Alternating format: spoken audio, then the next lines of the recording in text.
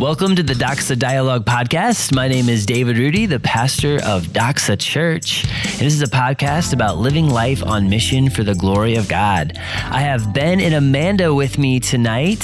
Hey, everybody. Hello, hello. Hey there. So Thanksgiving is upon us. It's right around the corner. You might even be listening to this on Thanksgiving Day. Maybe you're going Black Friday shopping right now. I don't know. Yes.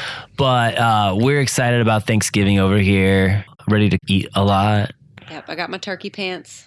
I'm ready for some eating. Nice. Oh, man. Yep. I'm going to be cooking for days. You're going to be reaping all those benefits. Rebecca's a really good cook, so. My wife, she is a great cook. And that really is the joke. I will not touch a thing. Yeah. Except from the fork to my mouth. It's okay. You can clean up, which is the worst part. Okay. Yep. That's the thing. I will be doing lots of that. Yeah, there you go. Thank you, Amanda. The woman has to say, the men, you can't just eat this food. You also need to contribute in some way. Man. All those dads out there, come on, let's do something. But yeah, we're excited about that. Actually, at Life Group tonight, we asked the question, what's your favorite side dish from the Thanksgiving table? Do y'all have any like really good favorite sides? Yeah, so mine, like I talked about earlier at Life Group, was my stepmom's mom makes this amazing white rice, and it's sweet, and I literally don't know the name of it. I don't know how it's made. It's just really good, and I look forward to it every Thanksgiving. Really? Yeah. I'm almost shocked. White rice is what you look forward to for Thanksgiving. Yep, it's That's in some sort of intriguing. cream and with sugar, and it's not a pudding. Wow. It's just this magical concoction, and it's really good. See, Thanksgiving. I love rice Yeah. with turkey gravy. That's a really good And then you combo. put a little turkey on it. so Yeah. it's- Oh, yeah. I think of rice as like the last thing. that should be know. on When you an say sweet American rice, it sounds Thanksgiving almost dinner. like an Asian dish. That maybe you, yeah. Exactly. I don't know. Well, probably my favorite side is wholeheartedly American. Wow. It is. What's that? Sweet potato casserole. Oh, for yeah. sure. With the brown marshmallows? sugar. I don't like the marshmallow, See what is Oh, wrong with yeah. you? but I will do the brown sugar and pecan, however you say it. Mm-hmm. Heard of both that ways. nut on top. That's probably my favorite side. That was mine. I Really? mine is sweet potato souffle. I said souffle, What is which the difference? I think I think sweet potato souffle is the one with marshmallows on top. Okay, that makes honestly. sense. And a torch. They probably use a torch. Yeah. for that. Yeah. But I don't like a lot of marshmallows either, so we're actually really seeing eye to eye I on will this. take all of your marshmallows. Yeah. Same. I mean, I could give or take some of the pecans on top. Yeah. Right. It's really just the brown sugar. Little walnuts in there. Yeah, it's good. Well, I hope you're enjoying your Thanksgiving season because we certainly are. We have a lot to be thankful for. We're thankful for you, the listener, that are the reason why we have this podcast, our church, and everyone who I'm sure who's involved right now has a lot to be thankful for. We have a faithful God who is richly blessing us. Amen. There's a lot to be said there, but we're going to move on into our topic for the evening. Move along. Yeah. And today we're talking about something that can be a horrible thing. Sometimes it can be a relief and just a huge blessing, and it's quitting. Sometimes we... For a second, I thought you were going to say Pepto-Bismol. It is a sweet relief. In this season of life, you have to have a bottle of the pink stuff. But no, like for real, there's probably things that you felt like quitting before. There's maybe been something that you decided to persevere and carry on through. And that's the topic that we want to discuss and cover today.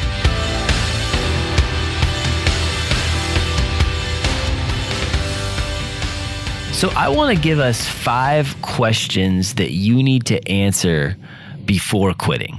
So if you're thinking about quitting something, we're gonna cover this topic from, of course, different angles here. But 5 quick questions. First one, who am I letting down, and is it worth it? So these are all going to build off of each other. I don't have like a full answer on all of these, but this is one question I think you should ponder. If you quit something, think about who will be disappointed.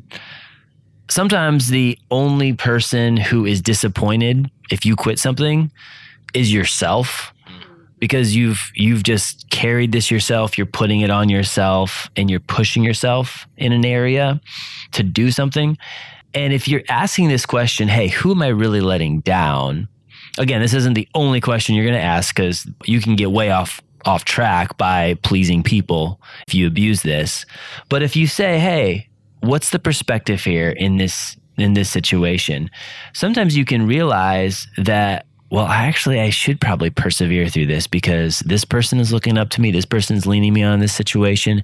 This wouldn't be the greatest example over here to this person that I'm trying to encourage. There's just thinking about that, not just necessarily yourself, but you in community and how it affects the circle of people that are around you, I think is a helpful thing to think about.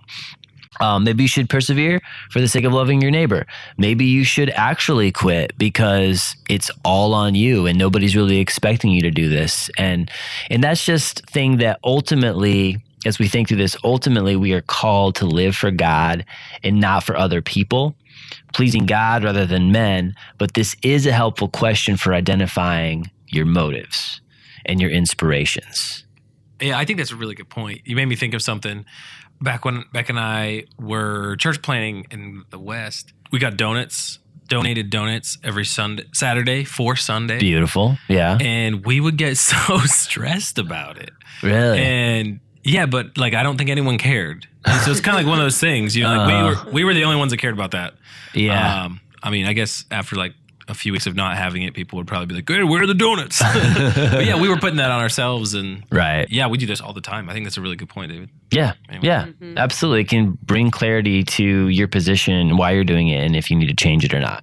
Second question that I think you should answer before you quit something is, have I learned what I need to learn from this difficulty? Chances are, I'm assuming it's going to be a difficult thing if you're thinking about quitting it. Difficult things in life help us grow. You think about James, we have trials and we have temptations, and we should count it a joy because it can produce steadfastness in our lives. You even see in 2 Corinthians 1, again, Paul's at this point where, talk about a difficult situation, he feels like he's going to die. Like he's almost like ready to just die because it's so bad. But he says there that it made him rely on Christ and not on himself. So when you're in a difficult situation, think about the fact that, wait, this isn't just a crummy life thing that's happening to me. This is actually something that maybe God is specifically using to teach me something in particular. There's a lesson to be learned in this. Maybe you ask the question, is there more that I need to learn here? Maybe if you think about this and you're like, well, I learned a huge aspect of my life and I've adjusted that, and I don't need to continue this anymore because I've already learned what I need to learn from that situation. So if you've learned everything you think God has for you, there is no shame in continuing that situation. I think it's another good question to ask. Number 3, what does saying no to this mean more of? So think with me on this. Like if you say, no, I will not do this any longer, you're actually saying, yes, I will now do this. So what is that yes? Is it so I can have more free time, so I can sleep longer? Maybe a good thing, maybe a bad thing. Is it, what are you going to replace? And this can kind of help you sometimes from just quitting something that you really need to be doing, but you're just tired and a little bit worn down. And then you replace it with not faithfully going to church, or, not doing the right thing with your friends. Like, think about what you're replacing that with. It's a super helpful thing to realize, I am going to fill this void with something else. And is it a productive thing or an unproductive thing? Number 4, is this pulling me away from the best that God has for me?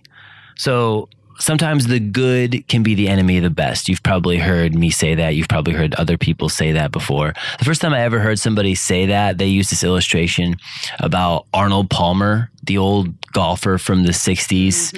And he's in the Masters. He's like in the last hole in the Masters. He's about ready to win the Masters. He hits his fairway, his drive right down the middle of the fairway. All he has to do is basically just hit it on the green, 2-putt, end of the day, he's got the Masters. But as he's walking to his ball, he sees like this old friend in the crowd, and the old friend comes up. He hadn't seen him in years. It's a good thing, right? You see your old buddy, and his friend comes up, shakes his hand. Hey, Arnie, so great to see you. You're doing it, man. And going back, Arnold Palmer was like, I totally lost my focus right there. Oh, yeah. And then the next shot, he hits it in the bunker, sand trap, then he duffs it out of that. He lost the Masters. Very uncharacteristic for Arnold Palmer, but a good thing, like just not, seeing his friend. Yeah. Got him off the best thing for him right there, which was focusing on that next golf shot. That reminds me of Trevor Lawrence, the quarterback for Clemson last Saturday. Yeah. His doppelganger was at the game, and she was like sitting around the 50-yard line or something. And Oh, it's like his doppelganger is a girl. Yeah. Oh, okay. Yes. Yeah. No, it's like all over the internet. Okay. And he waves at her. In like, I don't know if it was the second or third quarter. Oh, and wow. the commentators were like, oh, man, he is going to get grief for that. Oh, yeah. Stay focused, boy. Yeah. Yep. Keep your head on the field. Yeah. Actually, I just watched with Disney Plus. This is a little tangent, but with Disney Plus out now, I saw Remember the Titans with my boys. It's a classic. Yeah. And is I'm sure somebody's already made this comparison, but it hit me. Sunshine is like Trevor Lawrence. That's fantastic. That's another doppelganger. Yeah. Anyway, is this pulling me away from the best that God has for me? We'll pull this back from the world of Disney and football. Disney minus. Yeah. Number 5, fifth question. This is the last one I had. What would bring God the most glory? Question to ask yourself. What would bring God the most glory? 1 Corinthians 10:31 says, whatever we eat or drink, whatever we do, may all of it be to the glory of God. This is real. Like, we are created to show God's glory, the truth of who he is, all of his attributes, his love, his justice, his mercy. That's his glory, and that's what we're called to do. So is this thing that I'm dealing with, that I'm thinking about quitting, is it actually helping me right now max out my life for the glory of God? Or is it holding me back from what I could be doing? I could be doing something different that would actually bring more glory to God. And I mean, this is a question you should ask whenever you have a big decision, I think. But framing it in that sense helps you align, okay, this is a small thing. This is a big thing. This is where I need to be. Maybe I need to I don't need to totally quit, but maybe I just need to change direction and change an angle a little bit and focus on it in that sense. So it also takes selfishness out of the equation when you ask that question. That's a really good point. Yeah. Yeah. Just puts it back onto the mission that God gave me. Purpose. That's so good. I'm going to quit Netflix now.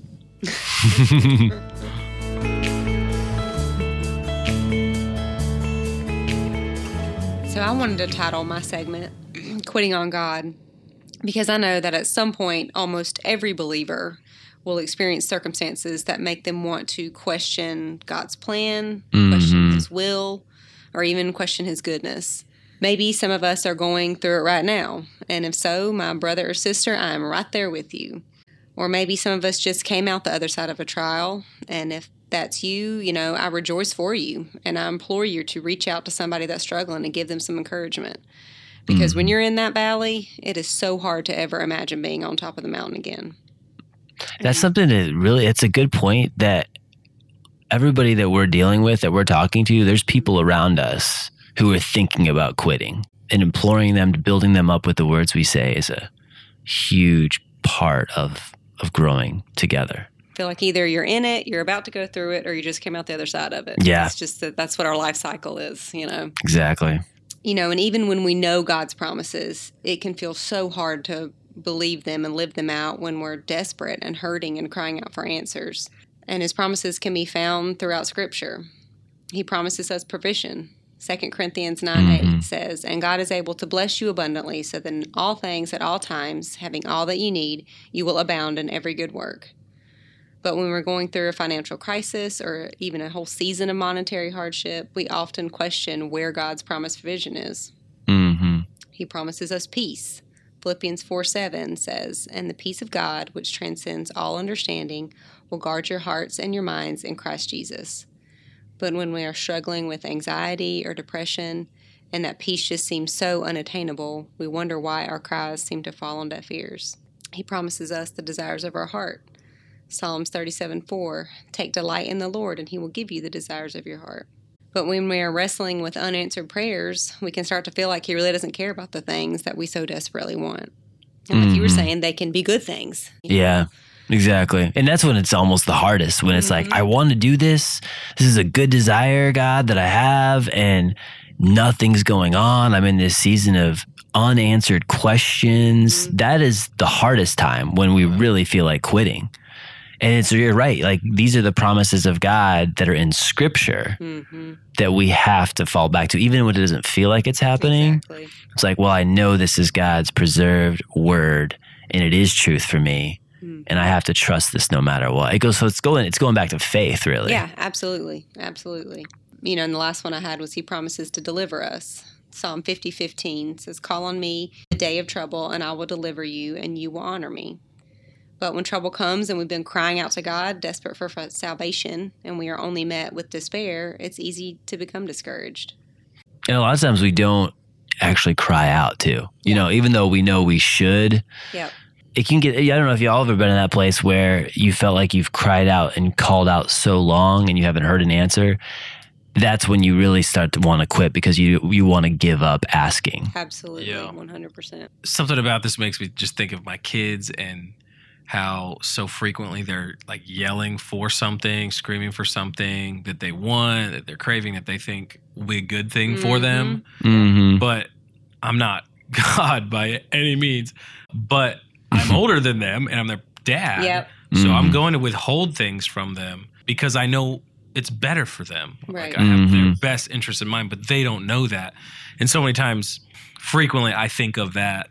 Was that just a moment where God was silent because He knew what was best for me? Yep. And if He gave it to me in the moment that I was asking for, I wouldn't learn the lesson that I wanted, kind of like what David was saying earlier, or it would be detrimental for me. And He can't do wrong, so He's only going to act perfectly towards me. Yeah, we feel like it's pain, but it's a purifying pain. It's a purging of the old man, and He's bringing us through the fire to make us, more like Himself. But yeah, that's really good. Yeah, and sometimes we are tempted because we're not getting what we feel like we deserve. Yeah. We're tempted to quit on God, when really, when we're not hearing from Him, it's because He wants us to quit something else. Maybe we've put status, or we've put this comfort on a higher plane than it really truly needs to be. And God is not going to answer that prayer, because He wants to actually bring us to that place where we go to Him for our joy. We go to Him for our peace, and we don't get our satisfaction from some broken cistern that isn't going to like fully satisfy us anyway.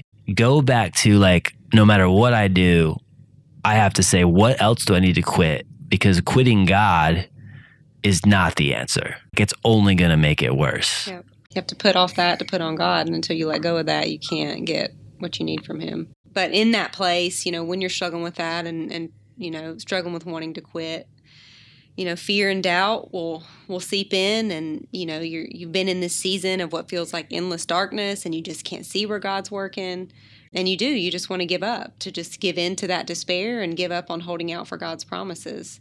Unfortunately, I definitely have this tendency in my life. For an emotional person like myself, my life just seems to be this cycle of highs and lows. And when I get really low, it's very easy for me to let my emotions take over and to just want to give up. I know when some people feel discouraged, like my husband, this is him, it pushes them to challenge themselves more and to press on and refuse to give up. I'm very grateful for having him in my life, because we couldn't be more opposite in that sense. Doesn't kill you, makes you stronger. Exactly, 100%. Exactly. But unfortunately, when I begin to feel defeated, my natural tendency is just to not try, because, my brain just says, well, it's not working, so just don't even go there anymore. Yeah. And my spirit and my flesh are just constantly fighting this battle between either surrendering to my emotions or surrendering to God's direction. And at some point, we are all going to have to make the choice between the two. There are times in our lives where we reach this point where we will have to quit something, like you were saying. We've exhausted everything that we can possibly do and that anyone around us can possibly do, and we just no longer have any semblance of control. We had that feeling when we were moving here and we were trying to buy this house, and, we knew God had called us to Spartanburg. Stephen had gotten into VCOM, and we even really felt like this house was the one for us. But just a few days before we were supposed to close on the house, we talked to our lender, and he was like, we can't give you the mortgage.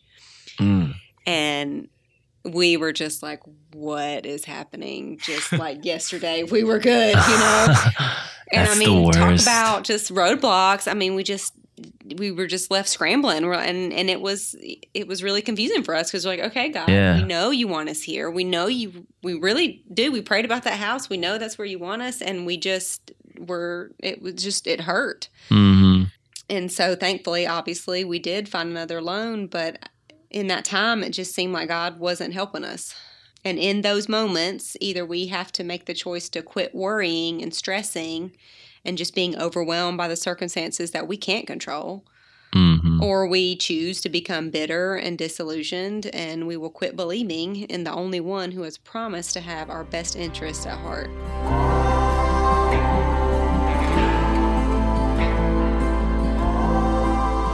Yeah, so when I started researching this idea of quitting, not that I really needed to research it a lot. Have you heard of this before? Yeah, Ben has never had to experience quit anything. I have never quit anything. No, I've quit a lot of things except for piano lessons. Mom didn't let me quit those. Thanks, Mom.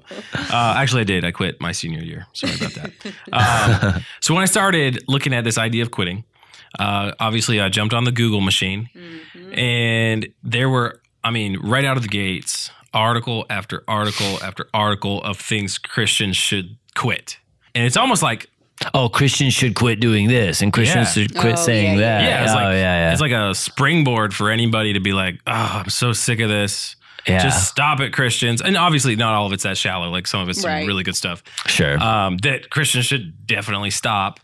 But it varies. It goes from like the shallow kind of the peripheral stuff to the heart issue stuff. Like we should, which just makes sense. Like on a heart level, let's say I want to change. You spoke about it on Sunday, David, in Ephesians 4, like corrupt communication. So if I'm having corrupt communication out of my mouth, well, like I need to change what I'm thinking. I need to change what I'm digesting. I need to take what I'm letting marinate in myself. So I need to sit in front of truth. Like I need to sit in front of something that's pure, view Christ, like gaze on Christ.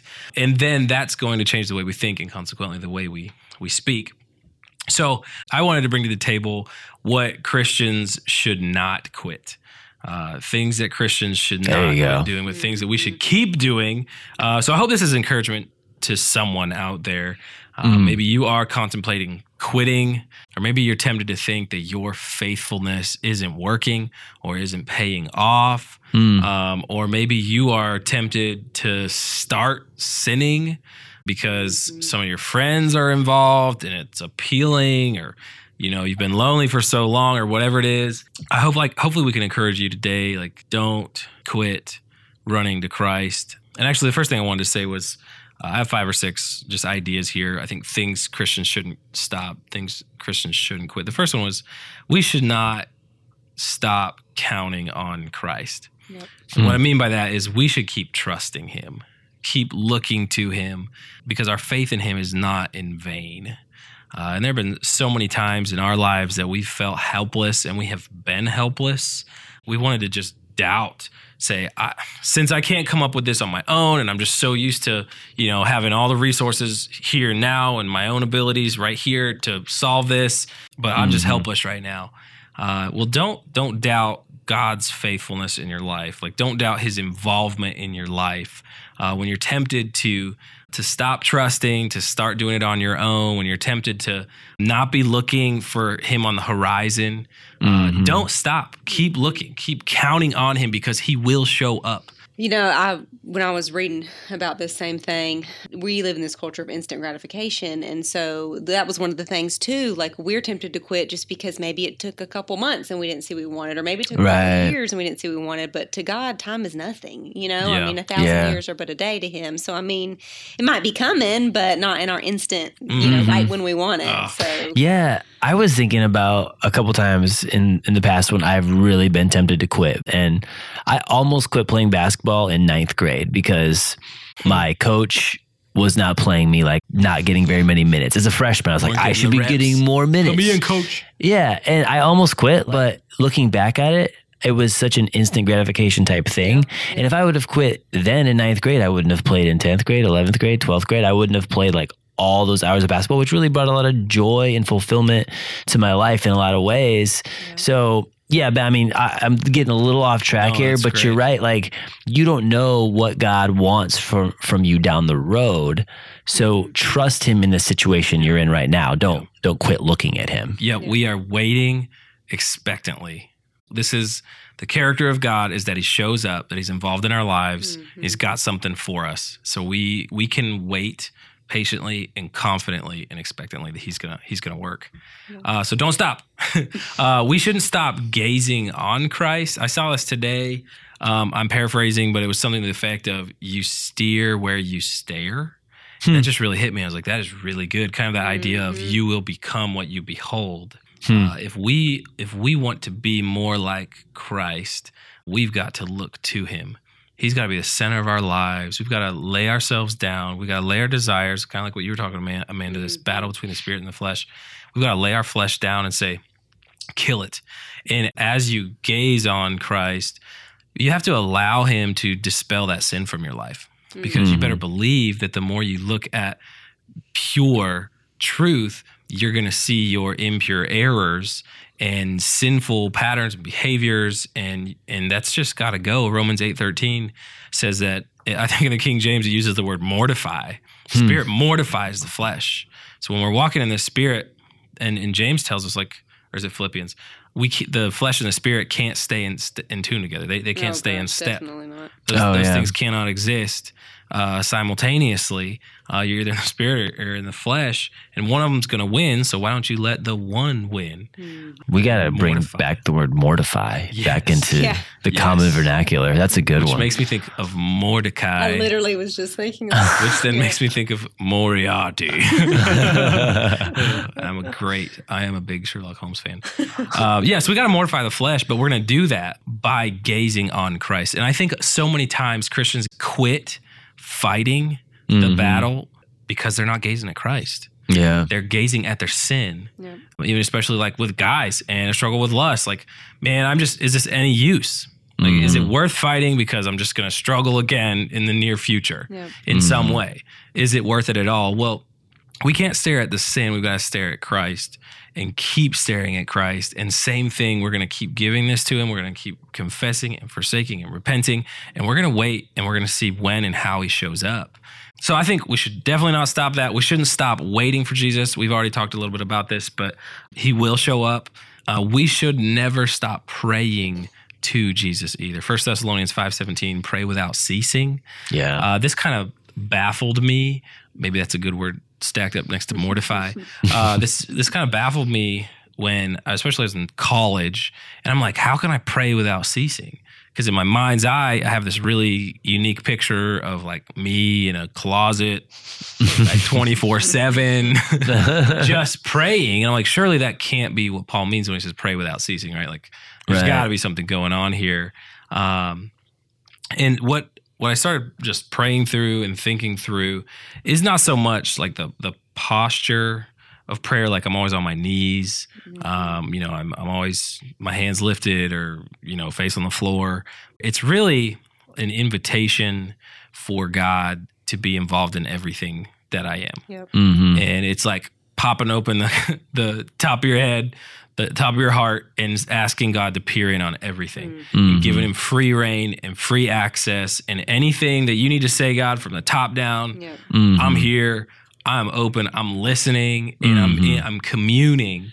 I'm praying. I'm conversing with you all day, every day. And that way, like, that makes much more sense. Yeah. There's never a place in your life where you're like, all right, great, I got it. I don't have to pray about this anymore. Yeah. We should always be praying as we go. Like, every next phase of life, every next decision, every next avenue. Like, I'm going to pray about this. It's funny to even think that we can keep God out, like you were saying. I mean, we get to this point where we're like, okay, God, I'm going to let you in everything. Like, he's like, well, I've been there, but I just wanted you to, finally realize it and submit to me in that. Yeah.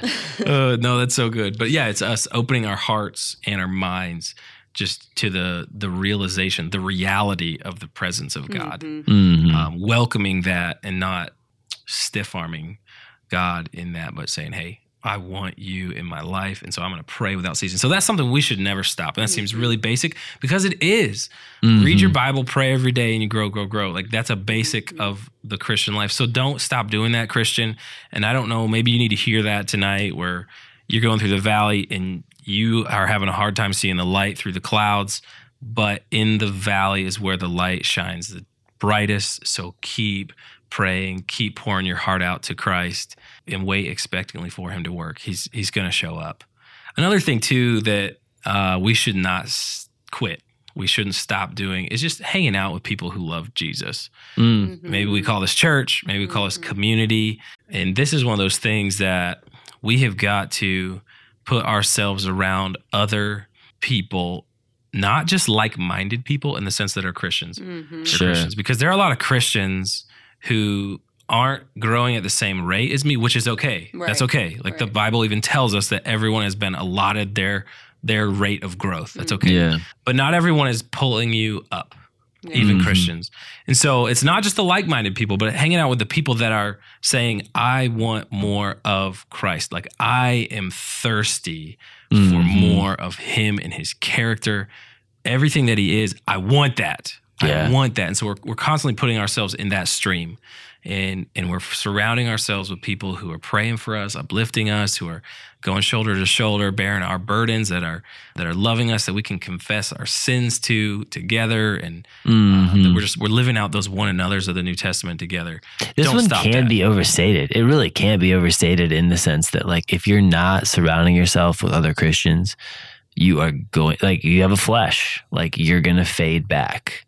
So it's so key. Never quit that. If you haven't been filled, and if you haven't had some accountability with people that are on the same level as you, or trying to at least, it's going to be harder to help minister to those who aren't, who need your help and support. I mean, if you're just constantly giving it out and never getting anybody to help you, you're not going to be able to do that. Yeah, I think that's really good. Becca, my wife, was just listening to another podcast, how everybody needs to have 3 to 10 people in their life that they're pouring into, and 3 to 10 people in their lives that are pouring into them, if that makes sense, or are on like an equal plane as far as giving and taking. Your best friends, like, I'm going to cry this week, you're going to cry next week, that kind of thing. Exactly. Yeah. But then we should not stop worshiping Christ. And we already said the reading your Bible, pray every day, and it's more than that, but it has to start there personally, where you're keeping your heart close to the heart of the Lord, and you're pouring out your mind and your heart and your affection to him. You're loving him. You're emotionally connected with him. You are connected in spirit and truth, and you are worshiping him. You're lifting your voice to him, or maybe you're bowing your head. Well, we have to keep worshiping Christ. Yeah, and I think this happens a lot when people get to the point where even at church, they turn it into an intellectual game, or, they turn their Christian life into a performance or a duty. Like, because what you're doing is you're creating this into a man-centered thing, and you're not actually worshiping anymore. So it can even happen even when you're in that community sometimes, even when you're faithfully going to church. You can find yourself in this place where you've mismanaged your priorities and you're not actually worshiping your first love, Jesus Christ. You're maybe worshiping something about how he's changed you, and now you've made that your identity. See, it can be a really tricky, slippery slope to fall into that. But you're right, like going back to, I must be worshiping him, making him the priority.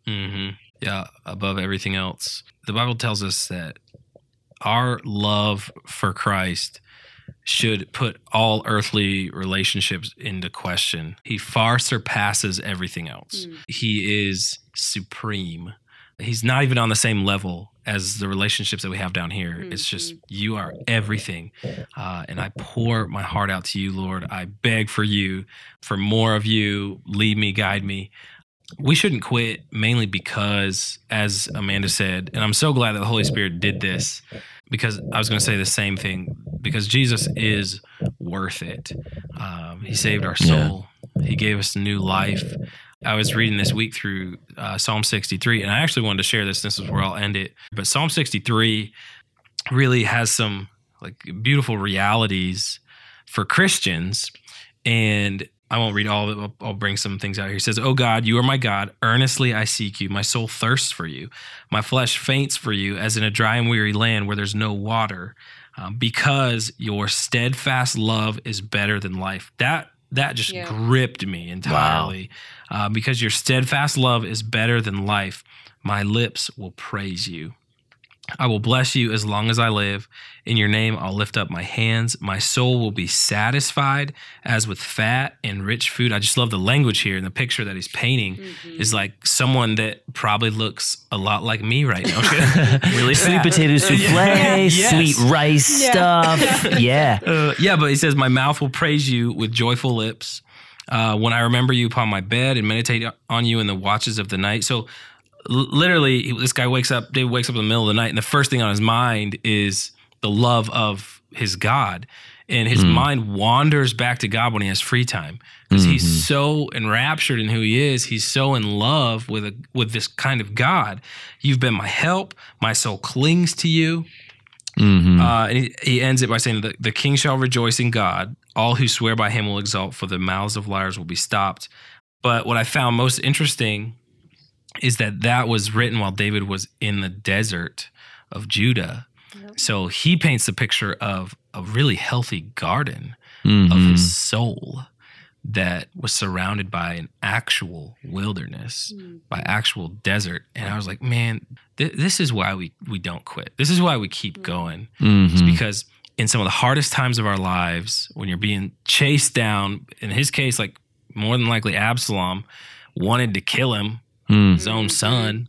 In the hardest times of our lives, there really is a way for us to just lean back and recline in this garden of satisfaction, of being totally known, yet totally forgiven and totally loved. And it's really just this incredible thing. So I don't know, tonight, Christian, don't stop doing the next right thing God has for you. But I hope that was encouraging.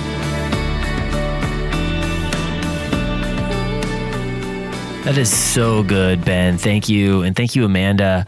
As y'all were talking, I got to thinking about the parable of the lost son and how the father in the parable obviously pictures God the Father and how he is waiting every day for the son to return. He's looking off from a far distance. He sees the son return and he runs after his son. And it's just a picture of God's love for us that never quits. Like, he's never going to stop loving you.